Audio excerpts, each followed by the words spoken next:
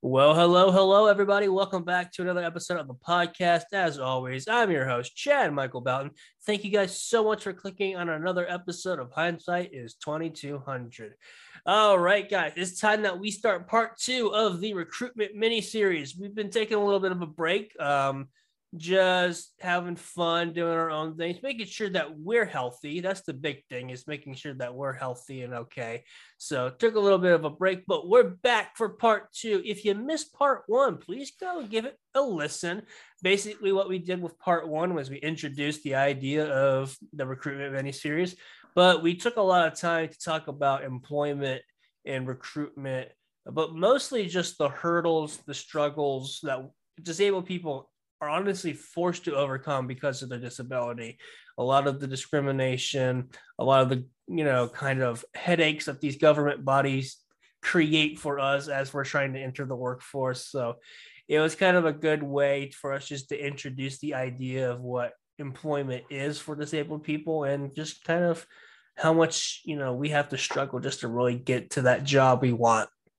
So if you did miss it, please go back and give it a listen. You can find it on Anchor, Apple Podcasts, and Spotify. Hindsight is 20/200. Make sure you put that slash in between 2200.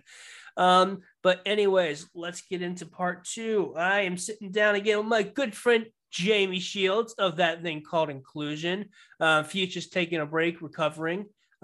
She went on vacation a while back, and we're just letting her rest and relax and just have some time to herself. So everybody, let's get him in here. Say hello again to my friend, the great and powerful Jamie Shields. Hi, everybody. How have you been, man? I've been really good. Busy with work and life, and I put my back out there at the start of the week. So busy. Oh, goodness. That was one thing after another. Oh, my goodness. How are you feeling? Are you feeling a little bit better?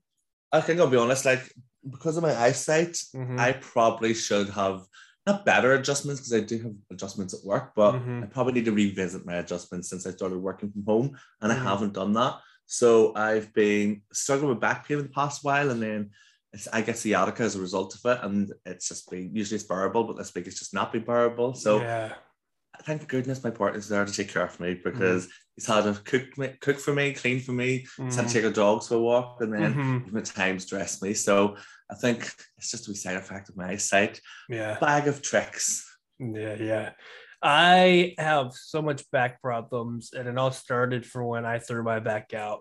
This is about 2 years ago now, and it was to the point where I couldn't get out of bed. It was so bad. Like, even just trying to lean up and set up, I couldn't do that. It was so painful. And then I've just continued to ever so often kind of just throw it out of whack. I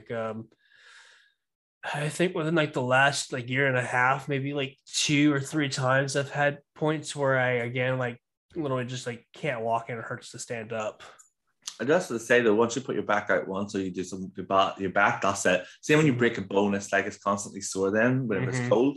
But yeah, my back's been bad for years. I think it's usually manageable and I get on with it, but it's terrible. But thank goodness for my partner, as I said, on the kitchen floor, because I've spent most of the week on it. Cold flat surface. It's not fun. Back injuries are serious and they are debilitating. But the pain meds are great because they don't work, but at least you sleep. I'm getting the best sleep at night now. I start taking my meds. I used a lot of sodium blockers to not feel any of that pain. I don't think our meds over here in the UK are as strong as over there, but I'll tell you, our tablets do not do anything. My partner gave me a sleeping tablet, and he's like, it's one on its own, and he gave me it, and it was the best sleep I've ever had. So he's had to give me the past 3 nights because I wasn't sleeping before. But yeah, here I am. Well, slouched over the sofa at the moment, but yeah, here I am. Yeah, well, we thank you so much for joining us again for part 2 of this mini series. And today we're going to get into the nitty gritty of the actual recruitment part, which it's good for you to be here because that's kind of a big part of your job that you do. It is. It's meant to be my full-time day job. I say meant to be because I do those extra stuff on the side, but my full-time day job is technically I work within talent acquisition. More specifically, I recruit internally for the company I work for. Mm-hmm. So let's start breaking it down when it comes to your role as, the recruiter in the talent, company. Um, how does the process get started? And I know we're comparing and contrasting UK versus the US because of course you deal with the UK market because you are based out of the UK. But for you, how does the process start? Is there an application that your clients need to fill out before they can talk to you? Well, like the way any kind of recruitment comes about is there's an opening in the company, so there's going to be a vacancy, and essentially the way that my company I work, we do RPO, which is outsourced recruitment. So we're outsourced recruitment. We go to the market as that company. So we have their emails, we have their brand, and we do job postings for them. But before any of that comes about, they identify a need, and then from that need, they then begin to look at salary, what location, or as it work, to kind of build the package of what job's going to be. And then the specifics, what does this person need to have? What are the must-haves? What are the skill set they need? And then as well as that, having a look at the pipeline. And pipeline is essentially where we're getting people from. Are we going on to Facebook to find them? Or are we just going to do direct applications so we can have loads of job postings for people to apply through? So there's a whole kind of process behind it. And that kind of gets filtered down to then myself. And where it comes to me is this is the job posting we have. We need you to find somebody for it. Now, that is one part of it. So they'll give me a job posting. I will go find people, or what the professional recruitment term is sourcing. So I work within the sourcing space, and sourcing is essentially you find people. It's a bit like job headhunting in the US. So it'll be a bit like headhunting. You'll find people on social medias, on LinkedIn. We'll find you if you've left a book review. If there's a way to trace you online, it's a bit like stalking online, and we'll find your details. So we find this person, we find a job, and then our next step is to build that kind of gap and build that bridge to sell the job. So the way I always say recruitment works is kind of a bit like marketing. So you're marketing your jobs, and then you have to kind of be a salesperson and try to sell the job. But then you pretty much bring people through that process. But more in the UK, what I do at the moment is I work on our academy roles, which is a unique opportunity, and it's something quite new to the market. Is usually to get into recruitment, you have to have experience. But we do these academies, which means we look at your transferable skills and we'll take you in and train you up to be a recruiter or to train you up to be a sourcer. So pretty much entry-level roles with opportunity, which is really great because it's how I got into recruitment. I had no prior experience, and I came through one of these opportunities with no experience. But it's really niche market recruitment, I would say, because you really do have to be able to kind of multitask, juggle. You have to manage your client's expectations. You have to manage your candidate.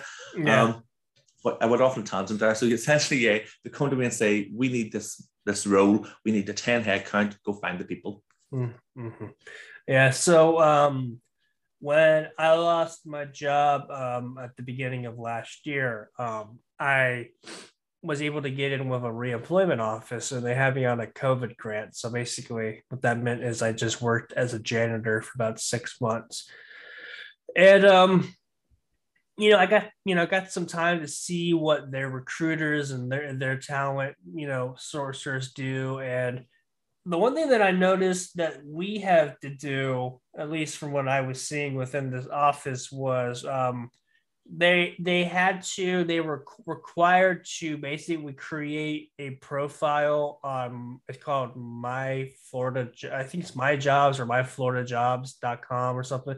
Basically, like their state's kind of like government site for job sourcing. So they were required to create their profile there. They were required to create a resume through the site and have that. And then basically, although the recruiter would definitely help them, they were still required to, to start actively, trying to find work themselves too. So the way that recruitment is done is you have 3 different kind of models. You have RPO, well, this is for businesses, it might be more, but my 3 that I know of is you have RPO, which is outsourced recruitment, and essentially you become that client. So the person you're recruiting for, you become them. As I said, you go to market with the emails, you're part of that business, you do their recruitment. You then have agency, which is pretty much when you fill out a profile, I think that you would say, you fill out almost like a profile of yourself online, in person, and then they would kind of match you to jobs, and then they would be the people paying you. So they'd be paying you as the agency, not the client you're working for. And then you have in-house, which is a company who does its own recruitment. So they actually have a team in the offices and the location. So that's the three kind of models. You also have kind of national models as well, and national recruitment agencies, but that's the three kind of models you'd work from. One that I fall into is RPO. We very much we look for more of the culture fit. So with an agency, they're kind of about getting somebody in and out, almost like a revolving belt of candidates. And I know it sounds terrible, but they have books, they have records of people coming through. Whereas we find somebody, we want somebody to stay in that business, because the partnerships that we do for our clients and recruitment we do for them, we want that to last for years. We want to maintain that relationship. So not that agencies don't, but we're working very closely with them. So we look at that retention. And then with in-house recruitment, of course, it'll be pretty much the same as what we're doing. They're looking for that culture fit. So there's different models of it, but my own understanding is just all within RPO. And then the company I work for, we do operate globally, and we do have clients across the globe, and I have dipped my toe into the US market, but I'm going to be honest, it was mostly just helping people get their proper compensation, so they get their proper salary each month.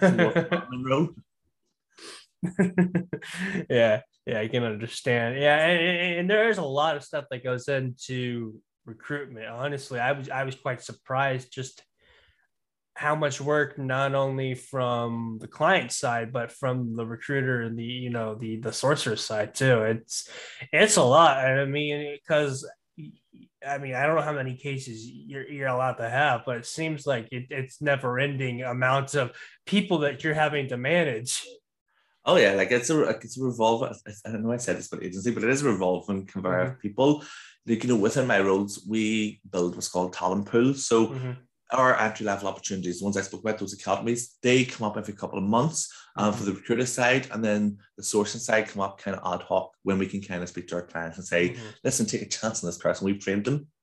So what we do with that is you have talent pools, and that is essentially, we're on the ATS, which is our systems we use in recruitment, so applicant tracking systems.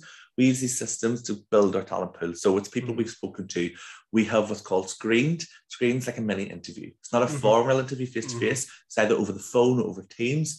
And we offer whatever way works for you best. Obviously somebody's deaf, they might want to use Teams because you can use your closed captions. And in all my outreach emails and all my Teams outreach emails, we actually ask you, what is your preferred way to contact? Do you need any adjustments for the screening call or for an interview? So essentially, we support that. We support those candidates, screen them, and put them in the talent pool. And then once in that talent pool, once we get kind of opportunities, we email them or call them, whatever way the preferred contact is, and we say, look, we've got this role. Do you want to come for it? Or when that's like kind of with that side of it. But when you have the flip side of it, where you're looking for more experienced people within recruitment. So my work would be in with recruitment. So I'd be looking for people with recruitment experience. What we'd be doing there is you'd maybe be managing anything from about 5 to 20 different roles at once, and that's live roles. So that's different jobs. So 5 to 20 different jobs. Right. Tongue tied there. And you maybe have anything from 5 to 100 people applying for that job a day. So it's very much a game of balancing hats. It's very much a game of looking at your diary, managing that diary, booking on calls here whenever you can. And then, of course, you book people into your diary, and you do get a lot of no-shows at times where people reschedule, which can be a nightmare when you have plans a week in advance. So it's a game of juggling whilst doing the splits and spinning plates, as I always say about recruitment. Yeah. When I was working for the recruitment office, it was during COVID, so they were limiting how many people they let in. But I would ask them, just like, okay, so when it's not kind of like restricted, how busy is it? And one was like, oh, this entire room that we're in right now is completely like filled. And they have computers like in the back, and they're just like, every single computer will have a person sitting at it. And so there's like 60 computers. So I'm just like, oh my God. And how do you, it's like, and it's just like, and then you have to help them and do the phone calls. It's just like you said, it's a lot to juggle. Yeah, and like the way that we work, where I work, we have teams. So like each Mm-hmm. client will have their own team, and on that team you'll have your sourcers who will work with one of the hundreds of clients that we have across the globe. So you'll have the sourcing team, I think there's like 20 to 30 of us. And then you then have the recruited team who again, they support the sourcer. So a sourcer takes somebody from the point where we either find you or from direct application right through to we screened you, we know you're a good fit for the job. We've spoken to the client and to the hiring manager and said, this is who we want to put forward.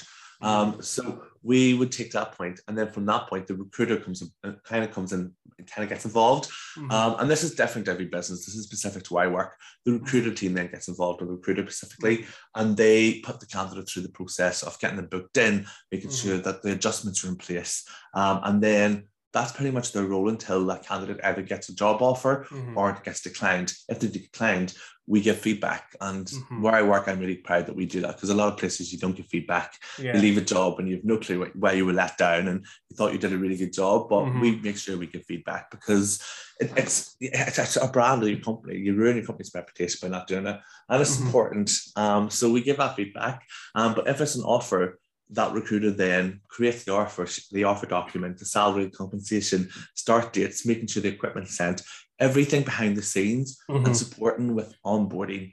And onboarding is essentially when you've got a job and you've got lovely piles of paperwork to fill out. You have to give your passport and all those kind of silly things. So the recruiter then takes over, and then that's essentially where we work with some of our clients. And where I work, I was going to say the name, but I don't think I'm allowed to. Where I work, go and look at my LinkedIn and see. So we essentially support there, so we do. And that's where we work. But then some of our clients will just have recruiters, others just have sources. It's very much, every company does their own thing. And I think one of the things that I like about where I work, I'm just going to say AMS. So I work for AMS, and one of the things I like what we do best is the way that we split the recruiter role, because typically you only think about a recruiter. You think of recruitment, you think, oh, it's a recruiter, that's it. But you have this role where it's split into two. And it means you have somebody there, the sources, you have more time for your candidate. You have more time to kind of go to spend time actually finding these people. You're able to gather data quicker around what's working, what isn't working, and being able to supply that to your client. And the recruiter on their side are able then to manage the onboarding process a lot quicker, because they maybe have, I don't know, 10 to 50 people at once they're trying to get through and gather documents from. So even chasing somebody it's very hard to do when you have maybe 30, 40, 50 people. So, I say a lot of the time recruitment is replying to emails, and it's a lot of back and forth replies. Can you do this time for an interview? Can you do this time? It can be very time consuming. So I like that we break that role down, because I think it provides a better journey. A better journey for the candidate. Yeah, and I like that, because when I think the biggest problem that I saw, even with the restricted amount of people that were able to enter into this employment office that I was working at, is like they didn't really have a split, team like that. So it's like you have one person that's literally having to talk to three people that are in the office at the same time. And it's just like, well, how do you do that? How do you even begin to do that? And, they're all there for that one person, and there's no kind of like person that can tag in and help. So I like to hear that you guys have that kind of breakdown, so that you allow yourself more times with your clients that are there to see you. And this is it. And I think that one of the things, I've worked through agency, and I know working for an agency, my disability wasn't supported as well as it has been. And I know I work in recruitment, so it's kind of 360 for me to be back on the side. But for me to then to be able to kind of support a candidate with disability in a more supported approach, and kind of being able to give them more of my time to kind of say, this is what we can do and this is what we can't do. Whereas in an agency, you don't get that. It's, well, the employer you're going to work for, or the client you're going to work for, they'll sort that out. It's kind of by, what do you call that, table tennis, back and forth with the client and the agency to get things in place. Whereas when you work internal recruitment, or you do, or pure as I do, you very much make sure that's in place from the get-go. You're making sure those adjustments are documented. You're making sure that the questions even around getting adjustments is already there. And like one thing we're doing at the moment, and this is UK Pacific, is we are doing what's called offer and interview, which means if somebody applies for one of our jobs who meet the minimum criteria for the job and have a disability, and have disclosed that, they can select to opt into this, and they have to go straight to interview. So no screening call. They've got the minimum requirement. That's all they need. So it takes away a lot of the stress, a lot of those barriers, I think, especially when you're bridging that conversation, because you're already self-disclosed. So you already know that you're going to need a bit more support, and we will make sure you've got that support in place. And the managers where I work at AMS, they get training on that. We make sure we work with the Business Disability Forum and other organisations to provide that training. So I like that we're able to do that. And I think in agencies, they wouldn't really be able to do that. Because they're that conveyor belt of people. They're more about just getting that straight in and out, whereas we have that time to spend. And it's something I actually have led myself. I'm also the Global Disability Employee Resource Group lead at AMS. And essentially, it's working with colleagues across the globe to make sure AMS is more inclusive. And it's pretty much using all my past experiences of things that didn't work and ranting about it till we change it ourselves. And so far, it's going good because we've launched that. Yeah, but I know that's great because, that conveyor belt system is kind of impersonal, and sometimes you, as the client, feel that you're limited. And then the other thing is even if the person has that other client that's waiting, I mean, I remember like there was one guy there. His name was Guy. So Guy was so popular because he was, he knew all these systems really well when it came to the state, websites. So he would get someone come in and they'd be there with him for hours. And then he had another person be there just waiting, sitting there for Guy. And they didn't want to really have anyone else to help them because, they were working with Guy. So they wanted to work with him. So it's kind of like, one, the conveyor belt system is good too, but also if you don't have a breakdown where you can have someone else to step in for your recruiters and your sourcers, as much as that one-on-one time for hours is great, you're limited to all the people that you can service in a single day because eventually they're going to get tired of waiting. 100%. Like I always say, recruitment is about network and relationship building. You're constantly networking yourself. You do, like an RPO is easy to do because you're there to support better. You build those relationships. The relationships are, I like to think that I build a relationship with my candidates and my clients where I'm very authentic. I will be very much hands-on. It's like, if you need me, here's my mobile number, text me, there's my LinkedIn, find me there. Whatever's easiest for you, I'll reply to you. I was replying to somebody before this call. I've been off work sick for a week, and I was meant to have a call on the last week, but I messaged him today on a Saturday saying, I'll message you when I get in office Monday, not turning my laptop on, but you know what, we'll be in touch. And I think that's the difference between when you have that time to invest in those relationships. So recruitment's network, and you want people to see as somebody who's approachable, who they can come to for advice. And something I say at the end of every one of my calls is, listen, if you need any advice, please reach out. If you need a prep talk before the interview, I will give you a prep talk. Or if you need just some interview prep, I'll do that too. So prep talk and prep talk, whatever you need. And I think that's the difference, is that those relationship building is really important. And I think sometimes at agency, you lack that. And again, it's probably because the person doesn't have time to do it, and they probably have a table full of people waiting. Yeah. So where the company that you work, do you specifically cater to disabled clients, or is it kind of like 50-50? Like what is the model for the people that you work with? So you can't really model that. I don't think you can model. I don't think you can model the disability that way with job postings. The way the job postings work is there's meant to be no bias at all. So it's about the person. Even though we all know the bias exists, we say this is no proportion, but we both know the bias exists in places. And like I think the bias appears in job postings. When you're reading a job posting, if that is using negative, that is, or not even language, it's about language. They're using language that's really waffly and it's not very clear, concise. That's not inclusive, because somebody neurodiverse isn't going to be able to gather that.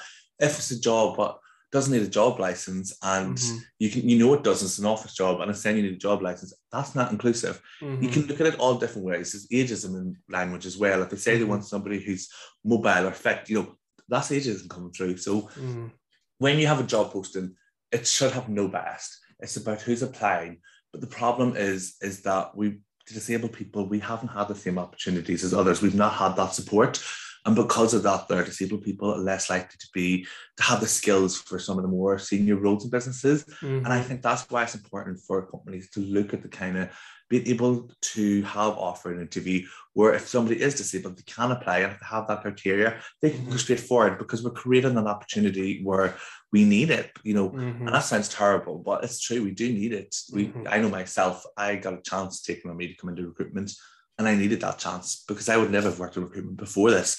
Because to get into recruitment, you usually need a degree to work in HR, which I don't understand, because HR and recruitment are two different things to me. But apparently you need a degree. And then if you don't have that, they want you to have experience. But how do you get experience when you're struggling to get employment or struggling to retain employment because of your disability? So for me, I think that you have to create that opportunity. And again, it comes down to, how do you know what companies are going to be good for disability? That attraction piece. And it's all in the job postings. It's in the marketing materials you use. It's in the way they engage with you. If an employer is asking you about adjustments, and we can do that in the UK. We can ask them about adjustments if you need them. If they're putting them in place for you right from the get-go, amazing. If you are going to your interview and you've requested an interpreter and you're getting that straight away, amazing. In the UK, we also have access to work. If an employer is engaging in that conversation about kind of getting adjustments in place when you're in the role already, that's an inclusive place, and that's something great. But it's about creating that opportunity, and not every business does it. Even though there's so many different schemes they can join within the UK. They can join a business disability fund, they can become a disability confident employer.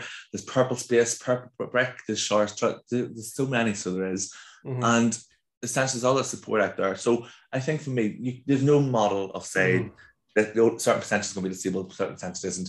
We don't want somebody to feel that their disability is a reason for them to get a job, but at the same time, we're trying to create a space where they can self-disclose. But there's no data on it. You can't really capture data on that. I think that once you finish a job posting and you kind of go back and look through the kind of self-disclaimers and things like that, which a lot of times you can't, it's illegal to do in a lot of companies, but I think then you can get a bigger picture, but there's no kind of model for it. Gotcha. So when I was working at this reemployment office, and God did they try to help me, but the problem that I had was, and it was two parts. One, no one in the office had any sort of significant disability, whether it be motor, cognitive, sensory, auditory, or visual. So as much as they were great as a recruiter, they had no experience with disability or what it was like to be someone with a disability. So that was the one part. Second part is a lot of the job postings that you find through just, at least the sites that I was using, all automatically, you just see stuff like have to have a valid license. Okay, we got to strike that one off. Lift and operate heavy equipment. All right, got to do that one. That one's getting striked off too. And then there's just a lot of, like you said, and I really didn't think about it because sometimes you don't think about it. You're just going through, just trying to find that job. But there really is a lot of applications when you're reading, like automatically, because I noticed it myself, I'm reading this, I'm just like, all right, I don't like the way that this sounds. I don't like the way that sounded. This seemed concerning to me. And I always like bounce stuff off my father because, he hires a lot of people at his company that he works for. And I'm just like, hey, I have concerns with this, and this. What do you think? And then he'll be like, yeah, this probably isn't a good job for you because of this, and that. And I'm like, okay, that's what I thought too. So, you don't really think about it, but yeah, just from the application itself, you can kind of get an idea of this is probably not a good job for me. So the first part was I was working with people that didn't really know how to help or find work for a disabled person. And then the other thing was their sites really weren't offering work for disabled people. It was for, people that have zero disability. So that was my problem, my struggle. And as much as they were trying to help me, as much as I wanted to find a job, I just felt that this was not a good way, or at least this office was not the right one to help me. Like this is it. I think the problem lies in companies always kind of they have D&I initiatives, and D&I is diversity, equity, inclusion. They have these initiatives, and they say we're going to do the X, Y, Z, but a lot of the times they do kind of become more inclusive towards a certain minority group, and disabilities always left behind. So it's always a kind of forgotten child. So these companies have these great initiatives, but are lacking in that part. And I think when you look at what a good company is doing, I think when you're a job seeker, if you don't have a disability, you just have to think, okay, what skills, what experience here I need. That's all you have to think about. Yes, you can kind of go down the avenue of, am I going to be a good culture fit? What are the values? Yes, but your first hurdle is, do I have the experience? Done. Right. For us, we have to think, right, this is this job posting. You just said it. You have to kind of go through and say, right, this doesn't sound like something I can do. Right, and you don't have a license. So you're already having to think, do I have the experience? Am I going to be able to do this job? And then we have to then go look at a company. And if you're somebody applying for jobs and you're just applying for them and not looking at a company's website, go look at the company's website. That's free information. They want you to see it. You need, and it'll help you with interview as well. You want to be able to talk about a company.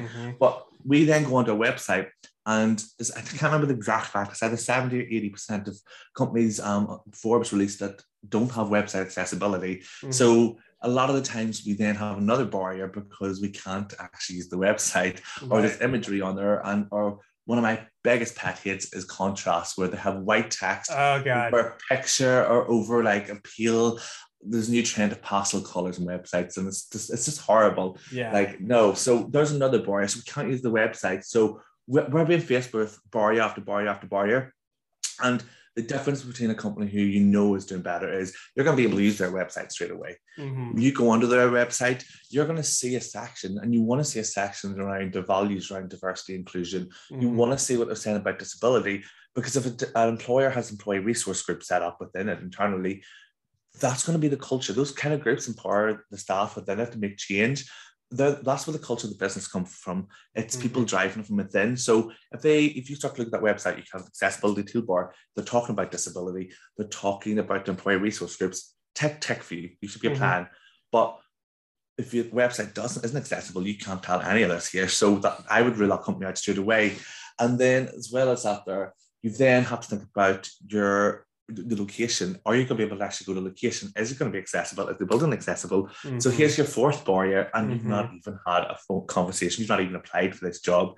And the difference between a good company and a bad company is, again, the website. But even this job posting that you initially would have seen, there is training out there, and there's support out there, and companies right across the globe, US specifically, is really big in my LinkedIn. I see people talking about the companies they've launched, self-starting businesses supporting the disabled community and businesses and how they go about approaching this. But essentially, they're supporting you and writing more job descriptions that are more easier for people to understand, that don't kind of waffle on, no, we do this, blah, blah, blah, blah, blah. No, or you need this experience. It really looks at what experience you need. Right, what is this job doing? And a point blank lists it. So there's ways about writing those job descriptions, having that accessible website, and asking about adjustments. Is there any adjustments that you require before the interview process? A question like that on your application, it'll be workplace adjustments for the US, but having that question on your application, that's a massive step forward. And not every company is going to get it right. Like, I think when you work with smaller businesses, they're less likely to be accessible. And that's just my experience. And it's because they probably worry about the cost of getting adjustments, things like that. And effectively, adjustments actually aren't as expensive. Everybody likes to think they are. But, businesses have to really look at themselves. And you as a job seeker need to really look at that business, because there's no point applying to be a taxi driver if you can't say. And there's no point, I put that same principle into, there's no point applying for a job or for a company that isn't accessible to you. If you have to get somebody else to read what that business is doing for you off the website, why would you want to work there? Because you already have to take extra steps. Yeah, absolutely. So, some businesses are doing really well. Like, I think one thing that is global is there was a kind of a woman called Caroline Casey. I don't know if you've ever heard of her. She is originally from Ireland, and she founded what's called the Valuable 500. And essentially what she did is she launched this Valuable 500 globally. She took on 500 business leaders to sign up and pledge their companies to become part of this movement. And that was really putting business disability on the boardroom agenda. I've talked about it in that thing called inclusion. But what she's done is she has brought this collective... Oh, I just slapped my mic. My hands go 90 when I talk. She's brought these companies collectively together to really sit down and look at how they're recruiting people, how they are building cultures with people, how they are being accessible. And, It's amazing because it's that's how you create changes. You get so many people to do it and everyone else copies on and jumps the bandwagon. So she's starting to change that whole perception. And she's on LinkedIn. They have a website. Check it out because it is fantastic the work they do. And they do work across the US because I was actually at a conference 2 weeks ago with my employer. And we actually had a guest speaker from the Valuable 500 who was based in the US. So they operate globally, but they're getting these companies to really drive change and make those changes to the website, and they're holding them accountable. If you're not doing it, Caroline Casey's going to tell you you're not doing it. And she's an Irish woman. You don't want to make an Irish woman angry, or a man. Let's say or a man either. So there is change out there, but I think that in terms of recruitment, there is going to be companies that are still not accessible, and I think it's about time they started getting held accountable. And that's just my personal opinion. I don't know about the US, but I know in the UK, companies that don't provide reasonable adjustments or workplace adjustments, when they're not providing that or willing to even try, in the UK, we have so many resources. We have access to work, as I said, and that actually pays for some of our adjustments. So there's no excuse for companies these days not to be getting the resources to become more inclusive, because there's disabled staff all in your business. They'll sit and tell you what you can do to change it for them, and then go bigger if that's what you have to do if you're afraid of working with other organizations. But go online, go on Google, go on anywhere. There's so many hints and tips out there, and there's just no excuse for it. So recruitment should be accessible. Is it completely accessible? Probably not, but it should be. Yeah, and you bring up a lot of good points. Like, I'm definitely, when I started trying to work, I didn't look at the websites. That is so important. So if you're anyone that's listening that is still in school and in experience with, looking for jobs, definitely you need to look at the website, because like you said, the website will tell you a lot about that company. They're giving away free information that even you can use during the interview to pose questions.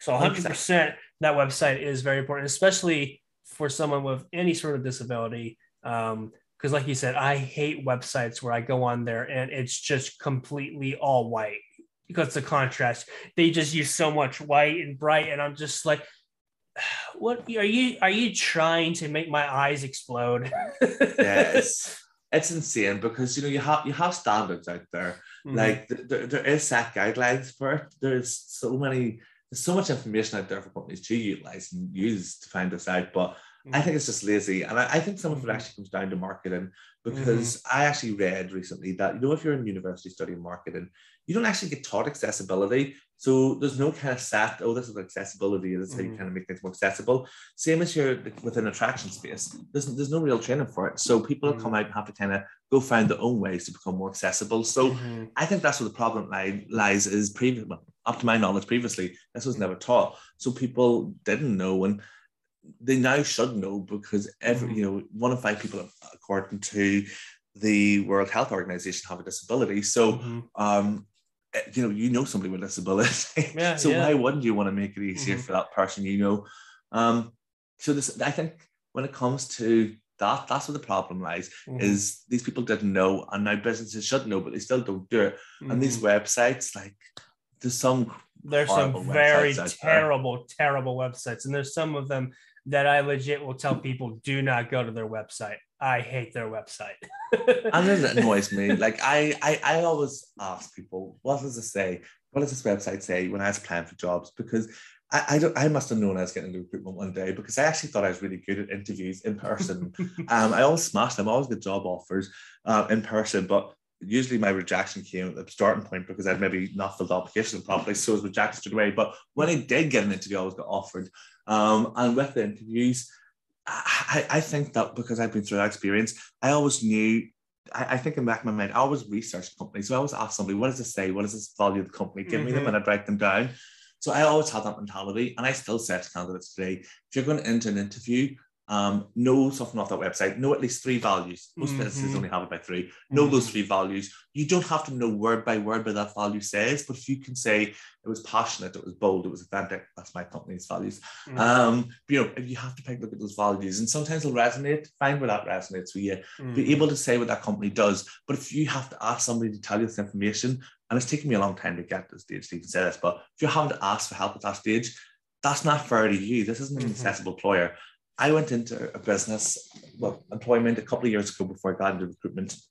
And I was working for the Northern Irish Civil Service, so working for the actual civil service of the country, so our government. Not a big government in Northern Ireland. We don't have a government at the moment because of recent elections, but we'll say nothing. If you follow Irish history, Irish politics is terrible.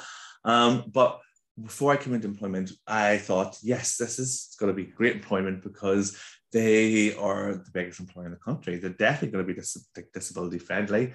I looked at the website, but I couldn't use it. So I got my mum to give me some stuff off the website, and I got the interview, and it was through an agency. So it wasn't even employed directly through them. It was through an agency. That's probably why I had a terrible time. But I got in there, and the culture was so toxic. When I said if I needed adjustments, one of the managers was actually telling people that I was dramatic because I would kick up a fuss if I didn't get my adjustments. And the fuss that I was kicking up it wasn't a fuss. I had to take time off to go get medication because I was using my computer without adjustments, and I actually ended up taking like 20-something tablets a day. And this is my sciatica first presented itself really badly. And it was it was horrible. She was telling people I was like this dramatic queen because I didn't get my adjustments, and it really annoyed me. And then I came into a team and everybody had this false misconception about me.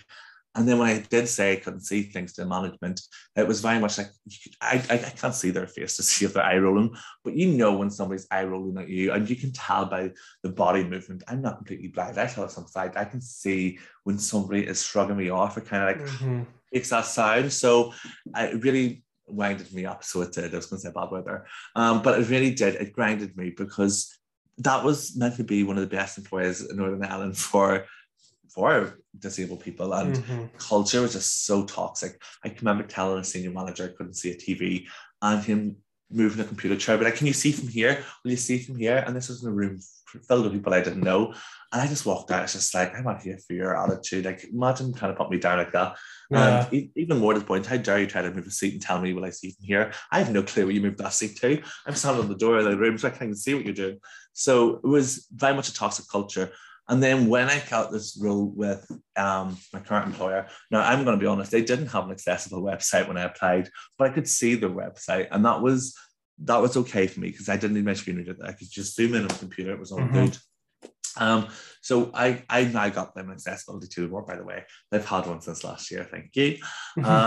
So we now have that, but before we had that there, like I read the values of this company, and I knew that they were going to be different because one of the values was authentic. And I've never seen a business talk about this. And everyone always told me I was really out there. My mum always said, it's only because you're authentic, son. That's why they always say you're out there. Little do we know that I actually now think it's ADHD that makes me so authentic. It's not actually my eyesight, but that's a whole rabbit hole I'm going down at the moment. But yeah, so for me, I lost my train of thought there a wee bit. But I just think that you have to really look at the value of the company. You have to really resonate with it. So this authentic value for me was, I liked it. And then when I came into the business, I got my adjustments. Everyone was so supportive. And I think that was the biggest change is I didn't actually say I wanted my adjustments. So I didn't. They asked me. It was just like, you're struggling. You know, we've got you the thing. You said all you needed was some Zoom in software. We've got you that. But I can see you're struggling in this small laptop that we've given you. And I was like, I am really struggling. My back's so sore. And they got me a bigger monitor with like straight there. No paperwork, just got me. And at that moment, I knew that was it. I was going to be fine. Yeah. Anytime my adjustments did get changed, they were always supported. Like the management supported me. No one made me feel desperate. No one rolled their eyes when I said this didn't work. And in fact, my current manager, my job, actually said to me there at the start of this year, or a few months ago, sorry, she said to me, I was having a return to work from being off sick, and it was over the flu or something. I can't remember what was wrong with me. But she said to me, she's like, you're really panicking. Why are you so panicky? And I was like, because these are bad. The return to work's a really bad thing. She's like, no, they're not. Just to make sure you're okay. And I was like, no, that's what they always told me in the past. And then I ended up getting disciplined or sacked. And she's like, no, like these are generally to help you. And she's like, what's happened to you is you've been so emotionally affected by what's happened in the past. It's impacted on you where you see things as a challenge and a negative before really thinking, wait a second, this company's here for me. You think 3 years working at the AMS, I would know this by now, but it's true. I'm triggered from that. I think everyone's triggered. So I'm off on a tangent again. But yeah, values are really important. So I think look at the values. If you can resonate with them, amazing. If you can't get on the website to use them, get out of town and run. Yeah. And, you know, it is sad that we have so many shared stories like that for people with a disability of any form, and they do become triggered by being in a work environment because they unfortunately have had to bear that toxicity. Um, and it's only when we can find a company like the one you're working at, like for me, being able to have worked for Southeastern Guide Dogs, I knew up front, okay, this is a company that services disability. So already from the front, just even in the name itself, I know the company knows how to deal with disabled people, especially visually impaired people, which just so happens to be me. So I knew they knew how to work with me. And like you said, anytime anybody noticed, they're like, all right, hey, Chad, do you need something? I'm like, yeah. They're like, why didn't you tell me? It's like, because I just didn't know if I was going to be able to actually get it. They're like, you're afraid. you're like, you're going to get it. You just tell us what you need and you're going to get it. Like you said, Yeah. I never asked for, they gave me the biggest monitor they had in terms of their computer. I never asked for that. They just knew that I would need it. So they gave it to me. The one thing that, and this was the silliest thing for me, and I always felt so weird for asking about it, but when I was working as the welcome desk coordinator, we had these windows, these giant glass windows, and depending on the time of day, the light shone right into my eyes. Yeah. So it was completely blinding me. And the thing with RP is dilation. Like, we have such an adverse reaction to any sort of light into our eyes because of the retinas. So I would be blinded. It didn't matter if I had my voiceover and stuff on, like I couldn't really see. So one day I just asked HR, I'm just like, can we get blinds put in on those giant glass windows? I know this sounds absolutely ridiculous. And she's like, yeah, we'll do it. So they put in these remote controlled blinds. So basically you just press a button and then the blind would go down on one level, or if you wanted it on the top level of the windows, because like they were like stacked windows. So there's like a row of glass windows, then above it another row. So if you just wanted like the bottom row, you can just do that. Or if you wanted all of them, you can do both rows. But for me, that was so great because every now and again, I'd be like, okay, I can't freaking see my monitor. Press the buttons, and then bam, go down. Like I'm the same where like kills me. Like I can remember working in a contact center and saying to the manager, can I move because the light comes in and hits my screen and I can't see anything. Well, where are you moving to? Because if you move, you can't sit in anybody else's team. Just move with somebody else in the bay. And the bay was right in front of the sun. So like that understanding, it's about having that understanding. And not every company will have it, and they should do, because again, everybody knows somebody with a disability or a health condition. Everybody should have empathy and understand. It doesn't cost nothing to be a decent human being. If you see somebody struggling, help them, support them, ask them, and like that's something I always live by. But and at MS, they really do stop and ask. And I've now ended up with 2 monitors, and I always say it's maybe too much, but adjustments change, and if you're in a job, that can change in time too. And if you're not getting good feels from, if you're in a job and you're not getting good feels already when you're talking about adjustments, you're not going to end up getting promoted, because how you can promote if they're not giving you adjustments in? And then not that will be a deterror, but you have to think of the bigger picture. If you're in a company, you're struggling to get adjustments, you want to progress, you're not going to really be able to, things change. When you get new work, your adjustments need to be looked at, and adjustments are static, we know this. So I think that if you can tell, looking at a company, you have to really do, as a disabled person, I think we have a duty to ourselves to really go and research that company if we can. And if they're not accessible, call them out. Like I do it all the time. One of the things working in recruitment is we get headhunted quite a lot. We get messages onto our LinkedIn email. There's people basically said, came across your profile. Wow, you look amazing. I'd love to hire you. You'd be such a good fit. Blah, blah, blah, blah, blah. It's a sales pitch, essentially. Some of them are great, some of them are terrible.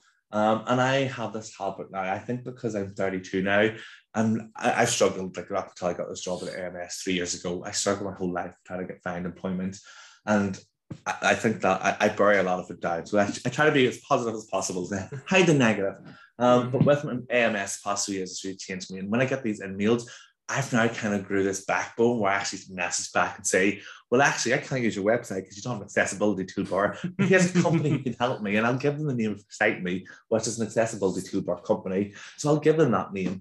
And then as well as that there, if they come and say to me, "Oh, we'd love you to work for us," da da da da da, and it's a terrible sales pitch, I'll say to them, "But like, well, look, this is a terrible sales pitch you've given me. I do this as well myself, and here's where you've went wrong." I almost given it back with red circles where it went wrong, and it's taken me years to have that backbone. But if I could give my younger self any advice coming out of college, I didn't go to college. I dropped out of college, so out of education, I would say have that backbone. Yeah. Say what you want. Say what doesn't work for you, because if you don't ask, you don't get. My mum always said that.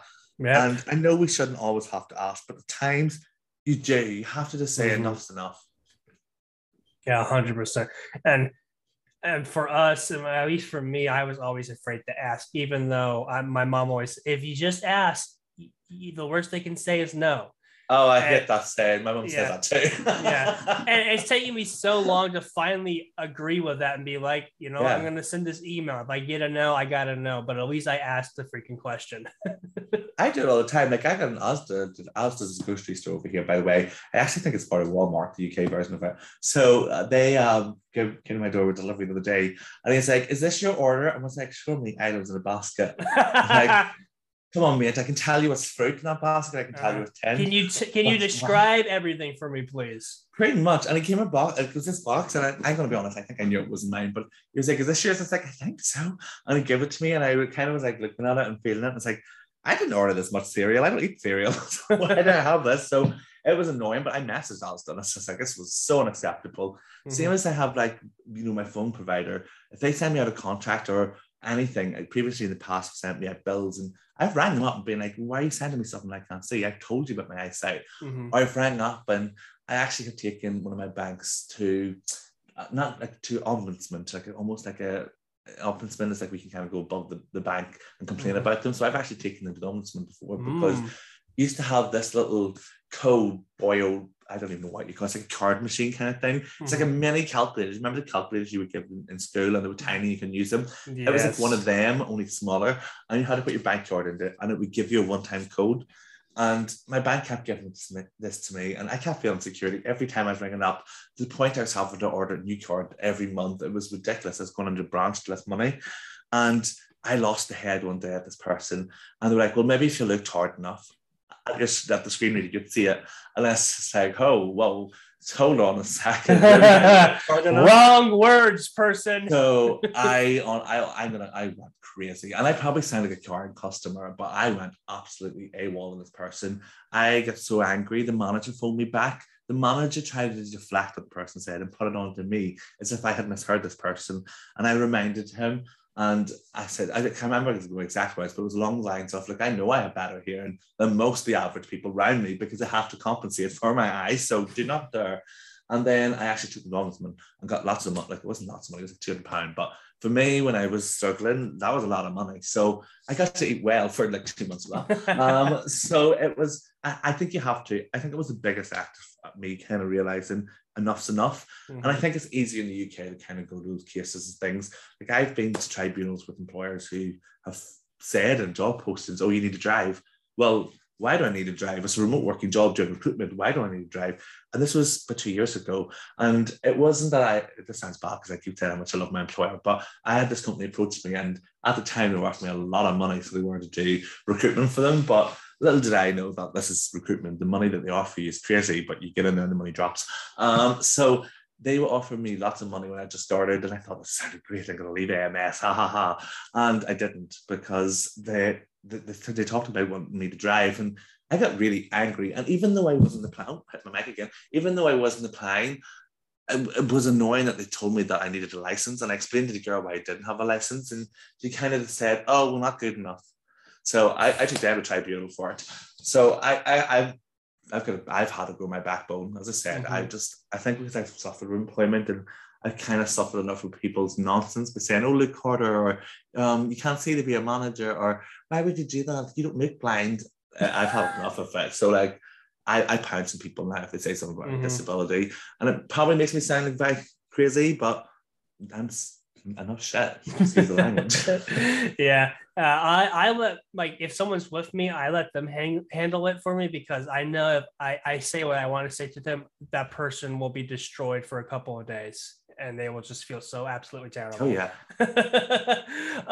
Like my mom and friends, my mom and friends have told me that I have a tongue that can cut glass, like my tongue can cut glass, and I'm not afraid to use it. If I have to, I'm very vocal, and I know not everyone's like that, and I'm not saying everyone needs to be really vocal and shout at everybody, because you really don't. There's different ways about it, but if something's not working and they're not doing something to resolve it, speak to a superior, speak to somebody you can, find out who that company's part of, go on Twitter, rant about it. The disabled community will jump that bandwagon. We see it happen all the time.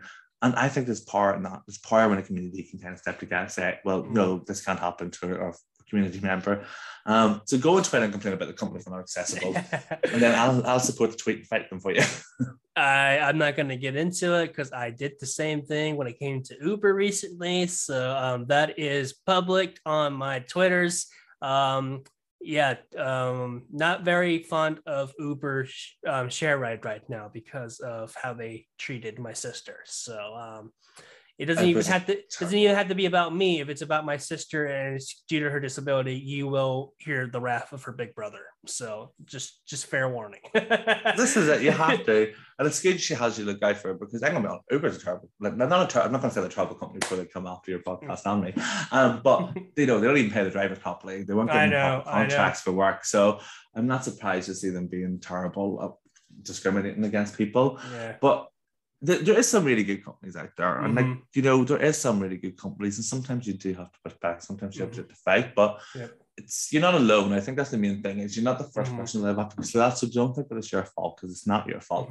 And that's something I speak to candidates and who disclose a disability, and as soon as somebody says in an interview, a screening call to me, I'm disabled, I jump, my eyes light up, and I'm like, oh my goodness, me too, and I put myself being disabled. And then I tell them what we do at AMS and that they can get involved in. And I love that. I love being able to help that person, even if they're not the right fit for the job at AMS. I'll help them get a job at a company I know is inclusive.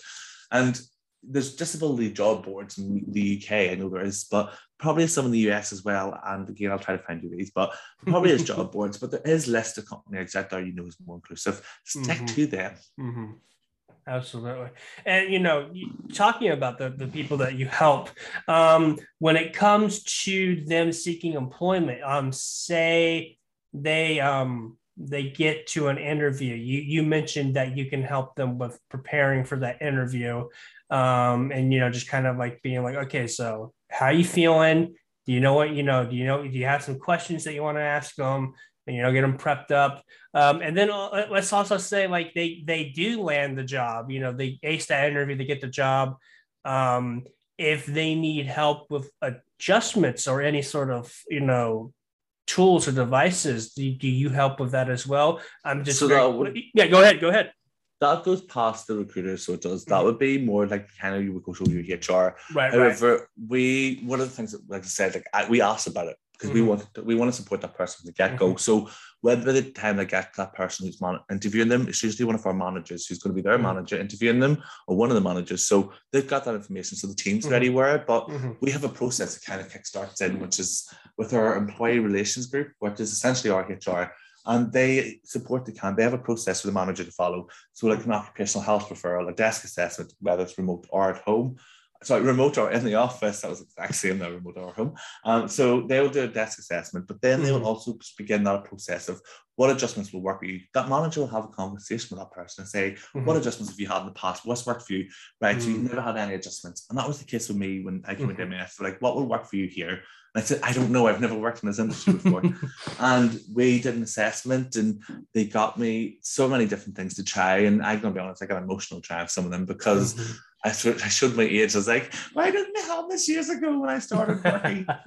So it was very much triggering for me. But I think we had that process that's followed. And then because I am our global ERG lead, so our employee resource group lead, I very much make sure it's my job to stay involved with that person, because I want a community in AMS, and we have a community of people on our disability group, but in your diversity group, we meet as one. We have that community. We have a coffee mornings, or chats or rants, and we have ways for people to contact us across the business, but we also have roles within the group as well. We kind of look at different parts of the business to support, and because I lead that group, I think it's my kind of my, not duty, but I feel personally obligated to make sure that person's having an enjoyable time at AMS, and not just because they're disabled. I do everybody. I show everybody the same kind of courtesy. I'll check in with them. You know, I had a group of people who were in training there last week, and they were in training for 2 weeks. And even though I don't have nothing to do with training, I hired them I sourced them for the job. I didn't hire them. It wasn't a given offer. Some of them I did. But when I went into the office, I brought in snacks, and it sounds so cliche and like they were children, but I came in with snacks, so I did. And just to kind of make them say hello to them, because I like to have that hands-on involvement. And that's something I think that at AMS, we do something so special and so different to anywhere I've ever worked, is there's a real people element to AMS. And there's a real culture, and I always call my team my fam, and I used to be like, oh, cheesy when people used to say things like that. But now I feel it. I feel like I have a support mechanism in my work. This week when I was off with my sciatica, I was at home and my ADHD mind was just things were just shooting at me every road and direction. It was like, I'm not in such and such down. I need to do this. I need to email. It was just so many questions, and my teammate actually said to me, Jimmy, shut up. You just need to sit down, tell the voices to shut up, and just you sit down, switch off and have a moment and breathe. And my manager kind of related the same, only she didn't tell me to shut up. And my other teammates did too. So for the first time, I think in my whole life being off sick, I was able to actually switch off and not be like, oh my God, I'm going to get sacked, or, oh my goodness, is this going to trigger my absence because of my disability? Well, it won't, because we have an absence policy for disability. And again, it's finding that company that has the support, the infrastructure, the people who actually would get and train, staff members who join the employee resource groups, and that they actually have those groups. If a company's doing well within the disability space, they will sing it from the rooftops. Yeah. You know, type in the company's name into the Google search bar and just type in disability after, see what comes up. You'll see some of the discrimination cases if I've had any. You'll see the positive, you'll see the bad. And then look at the staff reviews. I think for looking for a job, you really now as a job seeker have so much opportunity. There's so many different companies hiring, and a lot more, like now because of COVID, a lot of companies are actually now removing a lot of the requirements they had before, so opening up to entry-level roles with no experience required. So have a look at the company.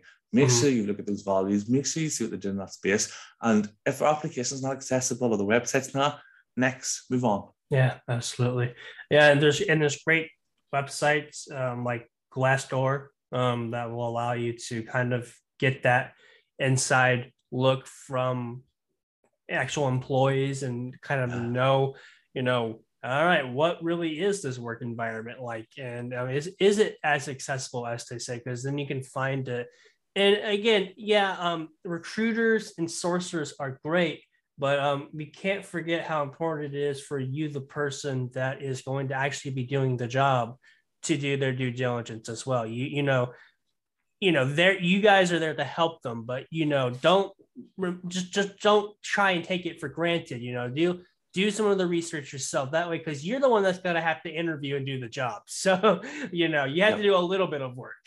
And one thing I always think as well is with recruiters, not all of them are like myself. Like not all recruiters have a disability. Some of them have lived experience. Some of them have no people, but they won't have that lived experience. So if you're coming to them and saying, "Is your company doing this? What adjustments do you have?" They're not going to know that at the start, because a recruiter doesn't know the adjustments. Their job is not to know that. Their job is to know what adjustments you need, so they can pass it on to management to make sure that it's there in place for you. So they're not technical. They're just there to support the process. So I think step one of any job is is this accessible? Is this job description accessible? Is it reading to me? If it's not, next. Right. Two, if it does start to look like a job that you can go for and everything's not absolutely chaotic in that application, then look at the website. Is it accessible? Yes, it is. Go ahead. Make the next step. If it's not, no. Step 3 is then looking at their website's values. Look at those values. Look at the media. Loads of companies use the same stockpile images of disability, and you'll see it, because you'll see the same image in every company and think, oh God, that girl with that lovely hair, she must work everywhere. No, it's a stockpile image saved on Adobe. So you'll start to see the companies that use stockpile images. You'll see the companies that are using actual photos and imagery of their staff being empowered. And you can tell when somebody's empowered. You can tell when a company is not just talking the talk. And that's something I always say is companies talk this talk when it comes to inclusion, and they don't walk the walk. And that's 99.9% of companies that I've come across. You really do have to do your homework as a job seeker. And if you are struggling to find a company, Google it. Just put in the company's name and put disability beside it. You'll see the good and the bad, as I said. But there's so many different resources out there. Monster's really good. Another one is, if you want to be cheeky, get LinkedIn. I tell everybody. Be on LinkedIn, because LinkedIn talks about opportunities. I've seen people go on there who are disabled, who have posted and said, I'm struggling to find employment, or such and such isn't working for me. And that post has been shared thousands of times, and they've landed roles in companies. I think there's so much power in LinkedIn, because it's a networking platform. Yeah. Facebook is a social platform. LinkedIn's about networking. I usually go on and rant about inaccessibility and things that don't work, or me trying to fill jobs, but get on there. Look at the company. You'll find most companies are on LinkedIn. Find the company, message a member of staff. If you see somebody there, message the employee, because you can see who works where. Message them, ask them what it's like. Ask them, do they know anybody disabled in the company you could speak to? Because they will. If they do, they'll pass it on. And if they don't, they should be able to go speak to somebody and find somebody you can speak to. And that's a shortcut for you. That's speaking to somebody directly yourself. So there's so many different ways you as a job seeker can now see, is a company worth it?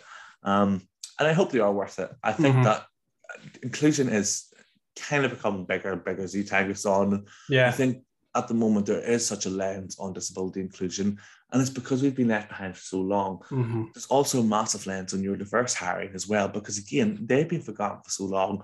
So I think that the way that I'd love the world to be, or recruitment to be, is designed for the 1%, I always say. It's something I've stolen off a talk I was on years ago, and it's designed for the 1%. And that is, think about what benefits a disabled person will not benefit somebody who is not disabled. We created welcome packs, which for neurodiverse hiring, which when somebody starts our business or is thinking about it, they get a pack of information sent out about them, about the employee resource groups we have, about what a typical day looks like, about the role, what people have previously said about it. We send out videos, different things like that. We now do, we can do an interview over Teams, where if you're somebody who just is neurodiverse and isn't communicating that well that day, you can use the Teams chat and use to reply to us, and whatever way is comfortable for you. And that is a way. We're designing for the 1%. That is, some people prefer to speak over the phone. Some people speak face to face. If you're somebody who's not disabled, that's going to benefit you. When you've got the job, that pack that we've sent out, we send you out an updated pack where your first week's schedule with things to wear, what time you start, what time your lunch breaks are, from everything throughout the day. We also have locations of the local shops, what to wear for work, the dress code, things like just all different random information, your team, all these silly things that if you were not disabled, you would think, these are questions you have in your head, but you don't want to ask because you don't want to seem silly. But when you're somebody who's neurodiverse or disabled, this might be the difference between you feeling secure and taking away that anxiety. So design for the 1%. What works for the disabled community can work for everybody. And that's something I'd be really keen to see in the future is, how do we progress to get into recruitment to a point where everything is accessible and it is designed for the 1%? At the moment, I am doing my best at AMS to do that, to kind of create that accessibility in that 1%. And it is working, but it's a slow process. And when you're having to go back and change years and years and years of a business for this time, it can be exhausting for yourself. But when you see that change happening, it really is exciting. Yeah, absolutely. And that's where we need more people like you who are going to be willing to undo the decades, hell, even the centuries of predated, outdated models. Because, let's just be honest. One, disability is the largest minority in the world. You can Google that and fact check it. It will be correct. We are the largest minority in the world. That is globally. And we were never, from the beginning of time, meant to be a part of the world because they have never once designed it to be for us. And that's where we need more people like my good friend Jamie Shields to undo and take that challenge, and be that warrior of change. Because if we can continue to undo and unravel this just stupid web of outdated models and systems, we can start to build a better world for everybody. And that is what we are starting to see now. We're seeing more and more people become very vocal and not afraid to shout out when injustice happens. Because honestly, sometimes that's what it really takes, is to follow up on the discrimination and injustice that you are seeing. And if you can do that, we'll share it and we'll fight with you as well. But definitely recruitment is one of those things, and just employment in general is still something that we have to fight. But we have to be honest, it has seen some improvements lately. And this new trend of remote work has really been a blessing for a lot of people. Like for me, especially, I am being rewarded so many amazing opportunities now because the market has switched towards remote. And, it's just beautiful to see that there are going to be more people like me who are even more isolated and, homebound, that are now going to be starting to live their lives again. So definitely we need more warriors like yourself, sir. So thank you for doing the fight, because I know it's a hard fight. Oh my goodness, no, don't thank me, because honestly, I'm not one that thank me when I've actually changed everything and everything's 1%, designed for 1%, sorry. But everyone can, like, this is it. I don't see what I'm doing as massive change. And people who are not disabled say, "Oh, you're so inspiring. Oh my God, the work you're doing is so amazing." And I'm like, do one, because like, what do you mean? I just want to change what's happened to me. And like, that's what I was thinking. It's a wee bit selfish thinking, but if I can change the feeling that I've had before with employment, like I've been dark places, I've been in horrible places, I binge drank, I partied, I did disconnected from everything, I had mental health boots, and that all has an impact on somebody, and you just have to say one day enough's enough. And that's what I've done at AMS, and it's worked out for me. I spoke vocally about my disability, and I think because of that, and I think because they recognize that at AMS, well, he's got a lot of something in him to change or wants to put out. So they give me the platform, and I think I'm really lucky to be part of it, because it's opened up so many doors to me. And sorry to apologize.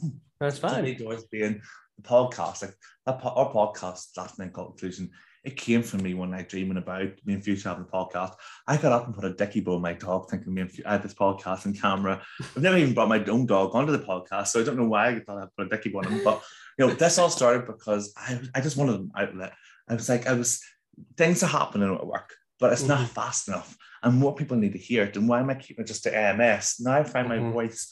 I'm like the opposite of Little Mermaid. She took the girl's voice. I have my voice, and I'm now trying to shoot it out everywhere. I'm like, let's shout about this. And it's opened up so many doors. I'm now going to be speaking on a global festival of inclusion. I said that really funny because it's such a crazy thing for me. I'm going to be speaking. I don't know if you've ever heard of Tact Help. They are a assistive technology provider, and they're actually one of the companies of Valuable 500. And again, if you're looking for an employer and they're part of the Valuable 500, tech, sign that contract, get in there. That's a company you can change. But this company, Tact Help, they create assistive technology, works for a range of disabilities, and it's essentially an overlay over your screen with different drop downs you can use. But they have asked me to come speak at their Festival of Inclusion. And I'm going to be speaking about how you retain an employee, about that first kind of 90-day experience of being in a job and what works and what doesn't work. So, I do come check that out, because it's not just about, that's just one event of the day, but throughout that day, there'll be guest speakers from Microsoft, from really big companies within the UK, US. And it's just, I think those events, if you can attend free webinars, or you can attend things. LinkedIn shows you what ones are free, by the way. That's why I say get on it. Those companies will be speaking at those events. And if that company's speaking at that event and it's all about disability, that's a good company. But for me, like, my voice has just opened up so many doors. And it's funny because I hated my voice for years. I always say I sound like French. A wee boy doing his French GCSE, so I do being recorded still.